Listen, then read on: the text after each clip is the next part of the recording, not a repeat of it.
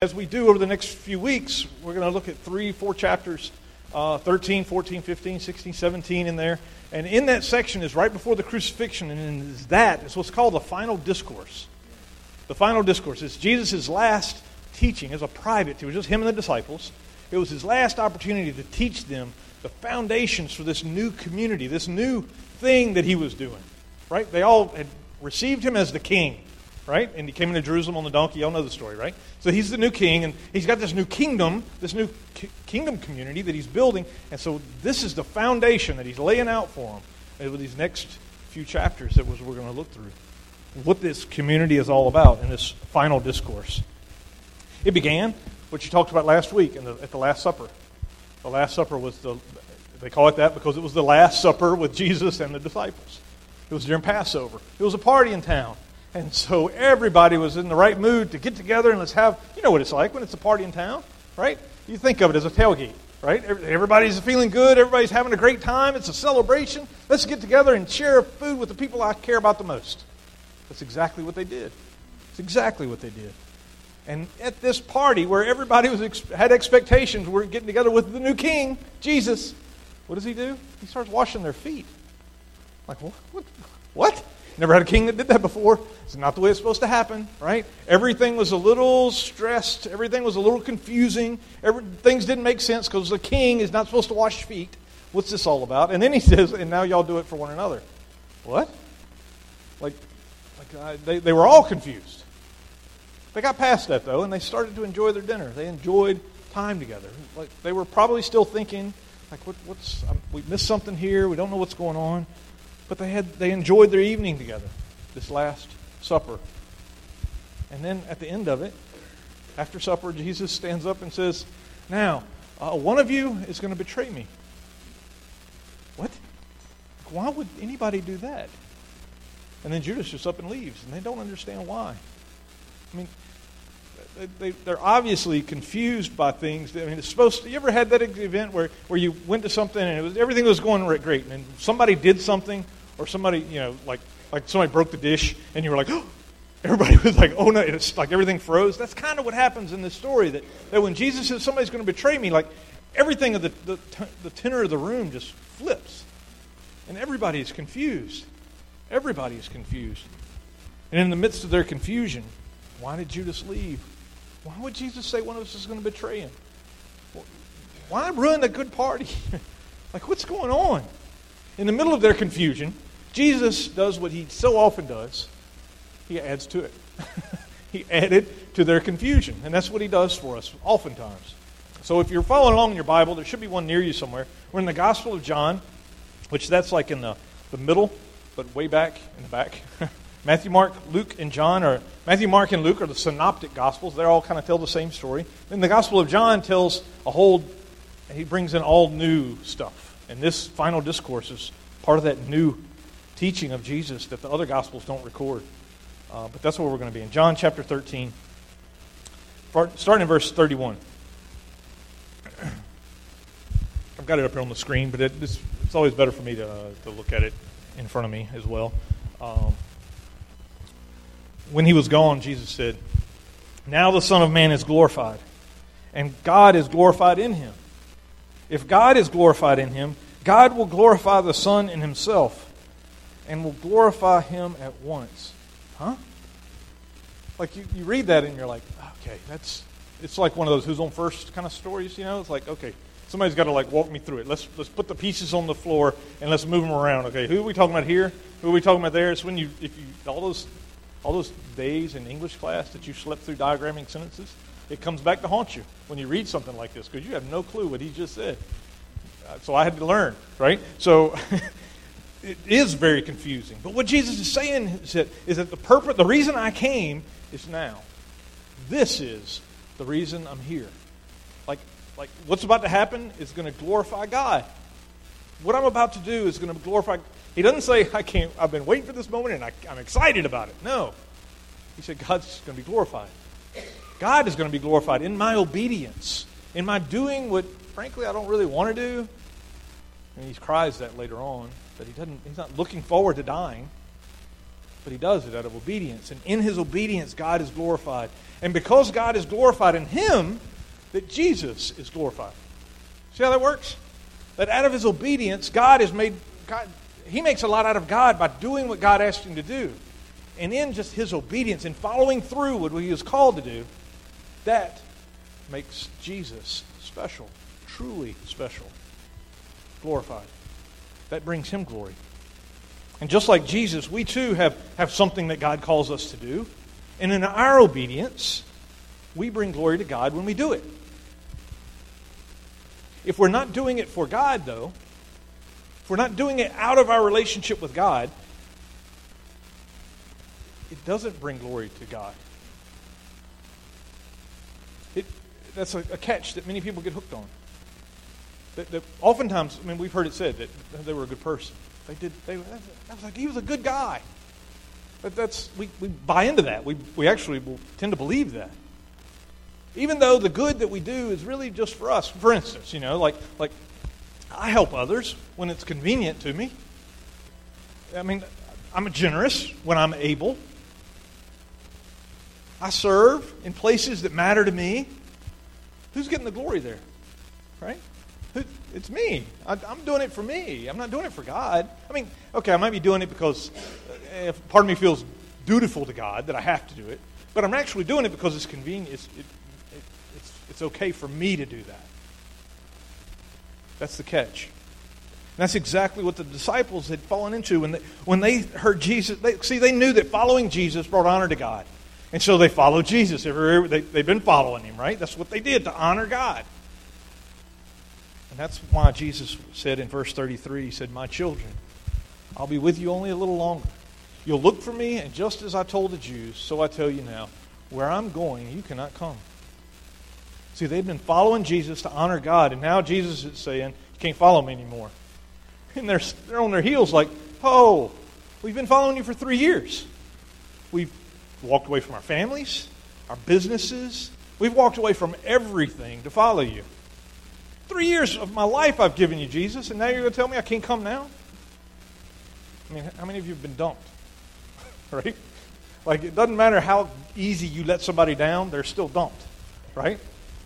They still understand that, okay, I'm done. I'm toast. Right? What's the point in trying? We try anyway. We're like the disciples here. We're like, oh, but Jesus, you don't understand. Right? But it doesn't help. But that's exactly the way they're feeling is life is moving on and you're not moving with me. Right? That's the way they feel. It's left behind. Now, we aren't sure if Jesus is talking about following him to the cross or following him to heaven, or we're not sure exactly what Jesus is talking about, what he's following, but what he is saying for sure, what we do know is that he's talking about his purpose. What this time is for me. This isn't a time for you. This is a time for me to fulfill what I've been called to do. And he left them with a task. He didn't leave them with nothing to do, without a mission, without a purpose. He let them continue with a purpose. And he said, and I believe that this task, this purpose applies to us today as much or more than it applied to them then. You see, because we don't have Jesus we can follow here today. We can't like walk around behind Jesus like they could, right? Neither could they after his crucifixion. They couldn't walk around following Jesus like they had done all along. So instead, now Jesus changes things. Since you can't walk with me anymore, now you have to follow my lead. Follow my lead. That's what he's saying, is that follow my lead. I don't know if any of you ever taken dance classes. I had to. I was required before my wedding. My wife required me to take dance classes before my wedding. And if you've never done it before, take dance classes, that is, I would tell you this, that apologize to the person that you're with ahead of time, because when the person who is supposed to lead doesn't know what to do, it's a mess. My wife's feet were sore. It was bad because I was all up over them. I didn't know what in the world I was doing, and yet they told me, you have to lead this. I'm like, I don't even know what I'm doing. What do you mean I have to? But no, that's follow my lead. Jesus said, I know what to do, and follow my lead, he says. You can follow me. I'm not going to leave you stumbling around in the dark. He says, I give you a new command. And we know the rest of the verse, but I just want to stop us with a new command. Why was it new? It wasn't, really. They knew all along that it was they were called to love one another, right? In the Leviticus 19, in the law that was given to Moses, God told them way back years ago when they were wandering around the desert, love your neighbor as yourself. So love was always been a standard of theirs. And yet Jesus here calls it a new command. Why is he calling it new? Why is it such a new thing? I believe what Jesus goes on to say is that the standard had changed. The standard of love had changed. See, up until this point, love would be determined by love your neighbor as yourself. Love your neighbor as you. Love you. Love like we were the standard. Like I can go and love people as much as I would love, like humanity is the standard. The law even gave us boundaries for that, right? We had to forgive everybody's debts every 7 years. How would you like that, people with a mortgage, right? Like your mortgage is wiped out every 7 years. Because why? Because God knew the heart of man was to take advantage, to manipulate people, to take, and they would be stuck in 30-year mortgages. Can I get an amen? Right? Like that's why God said your debts are erased every 7 years. That's why he said to leave the edges of your field unharvested. Why? Because people are hungry. And just like everybody else, a farmer is going to pick everything in the field because there's money out there. But people are hungry. And so God says, leave the edges for the poor. Don't go back through the field and pick it again. Leave what's out there for those who don't have. Because, see, the laws to love were bound to our needs. What we would want if we were in that place, right? But that's what Jesus is making a new command. And he says in verse 34, so now I'm giving you a new commandment. Love each other. Just as I have loved you, you should love one another. Just as I have loved you. So it was, love your neighbor as yourself. And now it is, love as I loved you. That's a big change. That's an increase. He's raising the bar substantially. See, it's no longer what I want. It's how he loves. Not as I love, but as he loves. That is the standard for everybody. As I have loved you. And how has Jesus loved them? How did Jesus love them? Well, he spent time with them.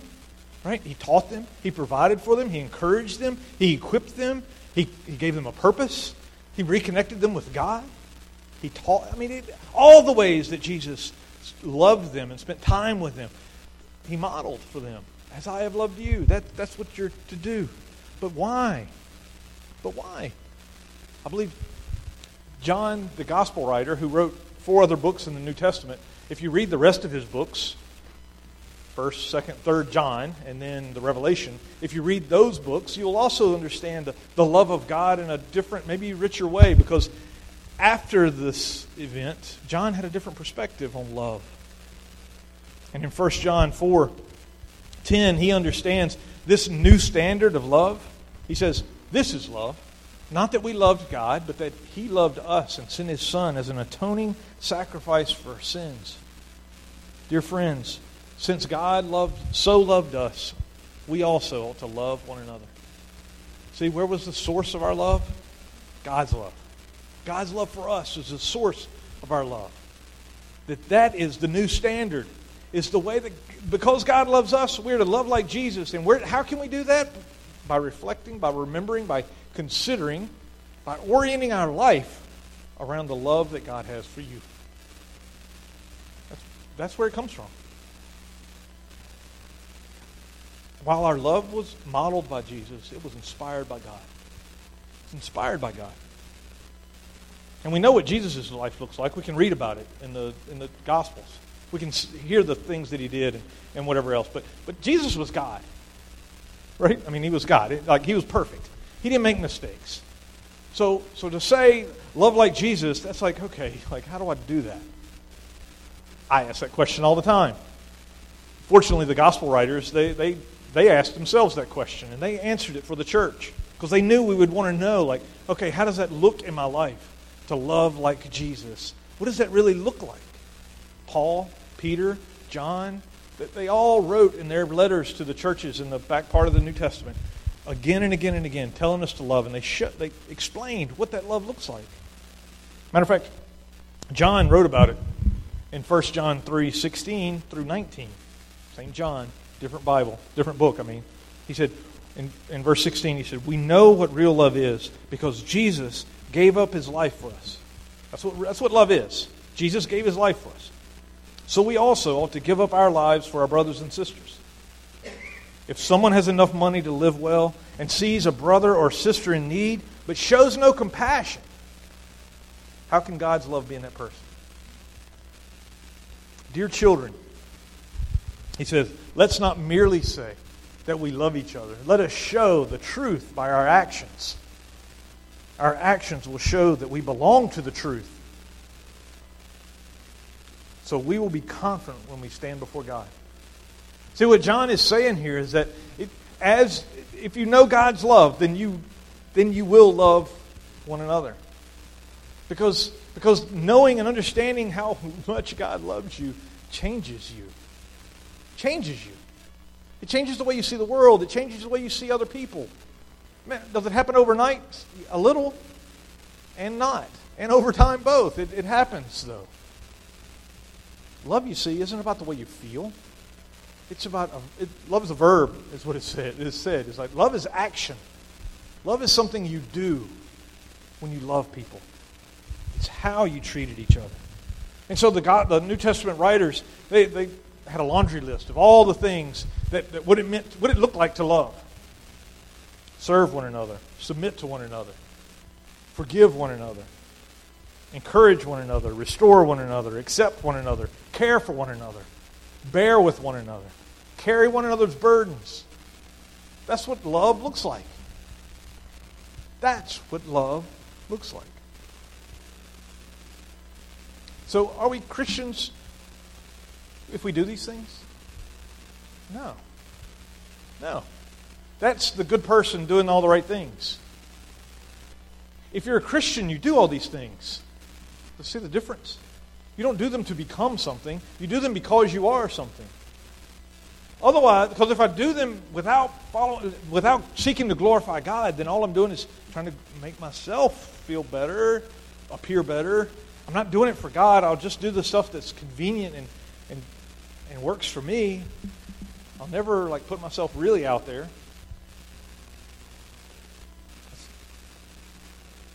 That's why John said in 1 John 4:8, anyone who does not love does not know God, for God is love. I have the best mail carrier in the world here in Rock Hall, but occasionally I have somebody come by, and particularly UPS. We usually have different people, and this Friday I had a UPS guy come by the house and he drove the right truck. He had the right uniform on. He looked the part. He even had the UPS cap. Not working? Oh, turn it off, Emma. He looked like a UPS driver, except until he got out of the truck. And when he got out of the truck, he got the packages, came up the front, went to the front door. Nobody goes to the front door. Nobody ever goes, not at my house anyway. What was he doing going there? Was it silly him? He looked like a responsible, had it all together kind of UPS guy, except for the fact everybody knows that the doorbell doesn't even work. I mean, it was by chance that I saw him out there. I mean, otherwise those packages would sat in the rain all weekend. Right? He looked but he did not understand the standard that he was being measured by. And that was everybody else who does it understands that you go to the side door. Right? Now, was it his fault? Yes. Yes. Who else's fault was it? Now, I tell my kids all the time, it's not fair to compare, right? It's not fair to compare, but I'm going to do it anyway. I'm going to do it anyway because actually that's what we're going to talk about here in just a second. It's funny to talk about the mailman and him not understanding what things were, how he was supposed to do them. But oftentimes I think that we don't really grasp this. Anyone who does not love does not know God, for God is love. Funny and sad story at the same time. Wednesday night I was going around to the kids at the tables, while they were eating and goofing around. And I was asking the little kids, why do you like coming here on Wednesday nights? And, it was everything from chicken nuggets to basketball. It was all kinds of stuff. They just gave little kid answers, and it was great. That they loved to come. They were excited to tell me all the reasons why they wanted to come. And then, talking to the older kids. You can't come right out and ask, because they'll just look at you like, that's a stupid question, and walk away. Wouldn't y'all? Yes, you would. So I never asked quite like that.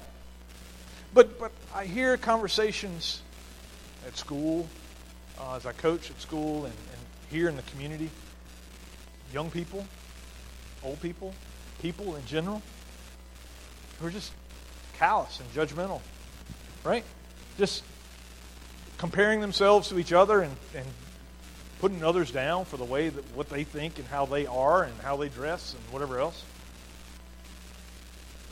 Michelle heard on Wednesday, I don't know if it was this week or a couple weeks or last week, but I don't remember, but heard one of the kids, I hope it was a kid, the kid said, I'll never forgive anyone. I'll never forgive anyone. And while that's kind of shocking and it's kind of sad, I praise God, true as well, that kid and others who think like that are in a room full of people who know forgiveness and know what God's love is and can show it, right? Can show it. I don't know if you were there on Friday night, but there were a bunch of those kids from Wednesday that were there serving. And one of them's here today, two of them are here today. And it was great to see them interacting with the church, and I pray that they understood the love that was had for them. But more importantly, I pray that we were able to show them God's love in the midst of it all. This verse, anyone who does not know the love does not know God. It's a reality that if we can't love, then we can't claim to be a Christian. We're like that UPS guy who's going to look the part, but he's not. He's messing up. He's not doing it the right way, even though it was kind of arbitrary what was right? The fact is, you can't forgive if you can't love. And you can't love if you don't know God. So the question is, do you know God's love for you? Do you realize that God allowed His Son to die for you, to restore you into a relationship with Him? Today you'll get a chance to reflect on that for a moment. Not only did Jesus establish a new standard for love, He also did something else with this new command. This new command introduced a new way to measure, a new consequence, as well as a new command, right? He said it in verse 35. By this, everyone will know that you are my disciples if you love one another. Everyone will know if you're my disciples if you love one another. Now, just think about that verse. Spend some time thinking about what he's saying here. What Jesus is saying is probably the most remarkable thing in this whole passage. What Jesus is saying is that I'm actually going to invite the world to judge my disciples. That's what he's saying.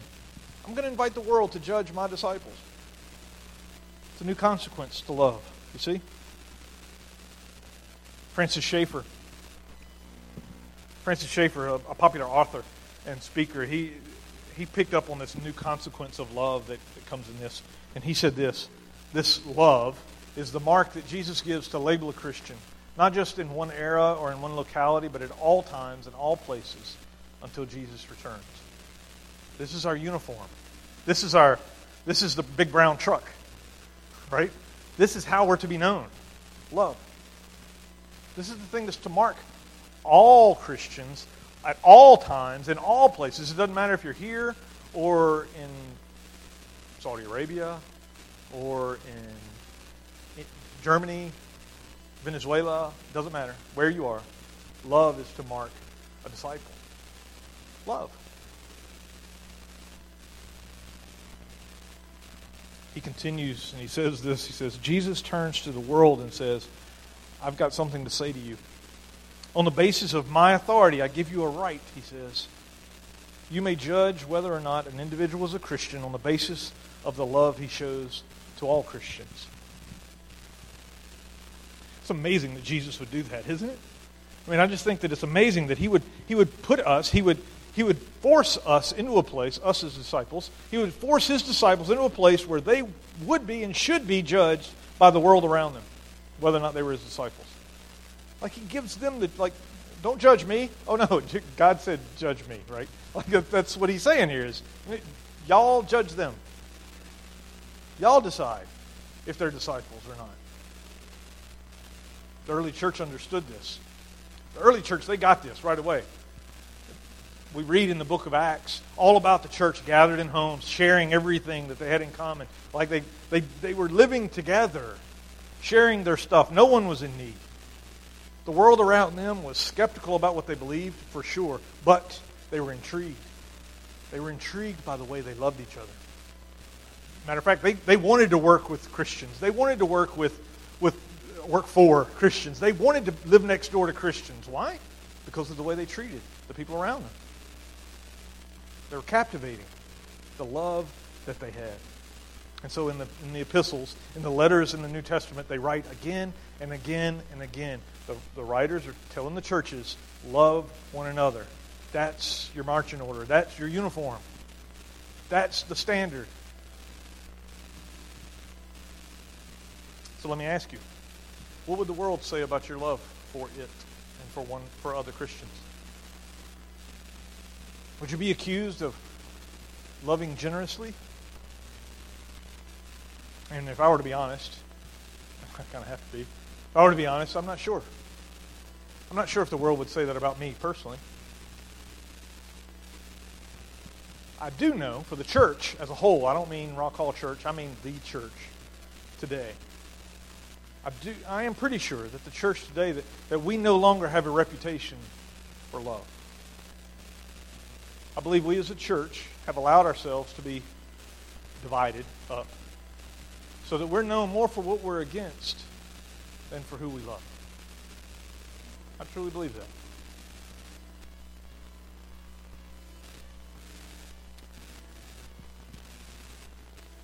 I don't believe that we're a church where people feel compelled to come and see how folks love one another. Instead, I believe the church today is more likely to be known not for being for Rock Hall, but what in Rock Hall is not right. Food pantry is a great start, but it's a start. Wednesday nights are a great start, but it's just a start. Small groups that you have, the Crisis Fund, those are all great things, great places to start, but they are just a start because love never stops. Love never stops. Looking for needs, looking for places to invest itself. Love never stops looking for a crack which to fill in this world. Love never stops. It never relaxes. So back to the greatest dinner party of all time, as Bill called it last week, right? Jesus has been talking about love and how this is a new commandment. But Peter and the other disciples, they miss it completely. They are completely caught up in what he said 5 minutes ago. I find this talking to my son all the time. I used to think it was just a teenage thing, but he's no longer a teenager. But he still does it, right? And I guess I'd do it too. My wife, if she were here, she would say, "Oh no, he got that from you." Like she'll tell me something. I'm on the conversation that we had like before we left the house. That ever experience happened there? That's exactly what the disciples are doing. It says it in verse 36. But Lord, where are you going? Like Jesus has been talking about love, like you got to love each other. That's what I'm leaving you to do. He says, but where are you going? They missed it completely. Jesus replied, "Where I'm going, you cannot follow now, but you will follow me later." Peter asked, "Lord, why can't I follow you now? I've been following you for 3 years. I gave up everything to follow you. I'll lay down my life for you," he says. Jesus answered, "Will you really lay down your life for me? Will you really? Do you really love me like that?" He says, "Truly I tell you, before the rooster crows, you will disown me 3 times. Peter wanted to love Jesus like that. Peter wanted to love Jesus so that he could love others. He wanted to be able to follow, because that's what love meant. But Jesus, you see, knew his heart better than he knew his own heart. Jesus knew his heart better than he knew his own heart. His problem wasn't not being able to follow, you see. His problem was that he didn't realize the limitations of his love. He didn't understand how little he was able to love Jesus. What do I mean by that? I mean, he could not follow. He wanted to, but he couldn't. He wanted to do the right thing, but he couldn't. He wanted to do it right. He wanted to be obedient. He wanted all those things, but he could not, Jesus says. You can't follow me now. But soon he would follow.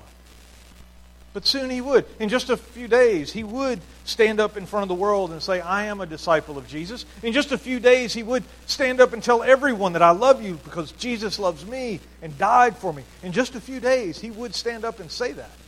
What changed? What's the difference between a few days from now, John, and today's, or Peter, and today's Peter?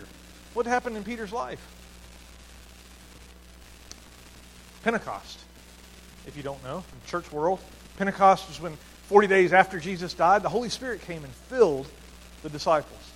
Filled their lives and changed them from the inside out, empowered them to live. It was a gift of God. God gave His Spirit to those who follow Him. And He equipped them to love, like Jesus said, followed this new command, to love one another. It's given in a response to faith. You believe and God gives the Holy Spirit. And that faith came from spending some time in that upper room thinking about all that God had done for them. All that God had done for them. In the name of Jesus. That Holy Spirit created a new community. Created this new love. This new commandment. Imagine what it would look like. Just imagine for a minute. What it would look like if you loved one another's like this.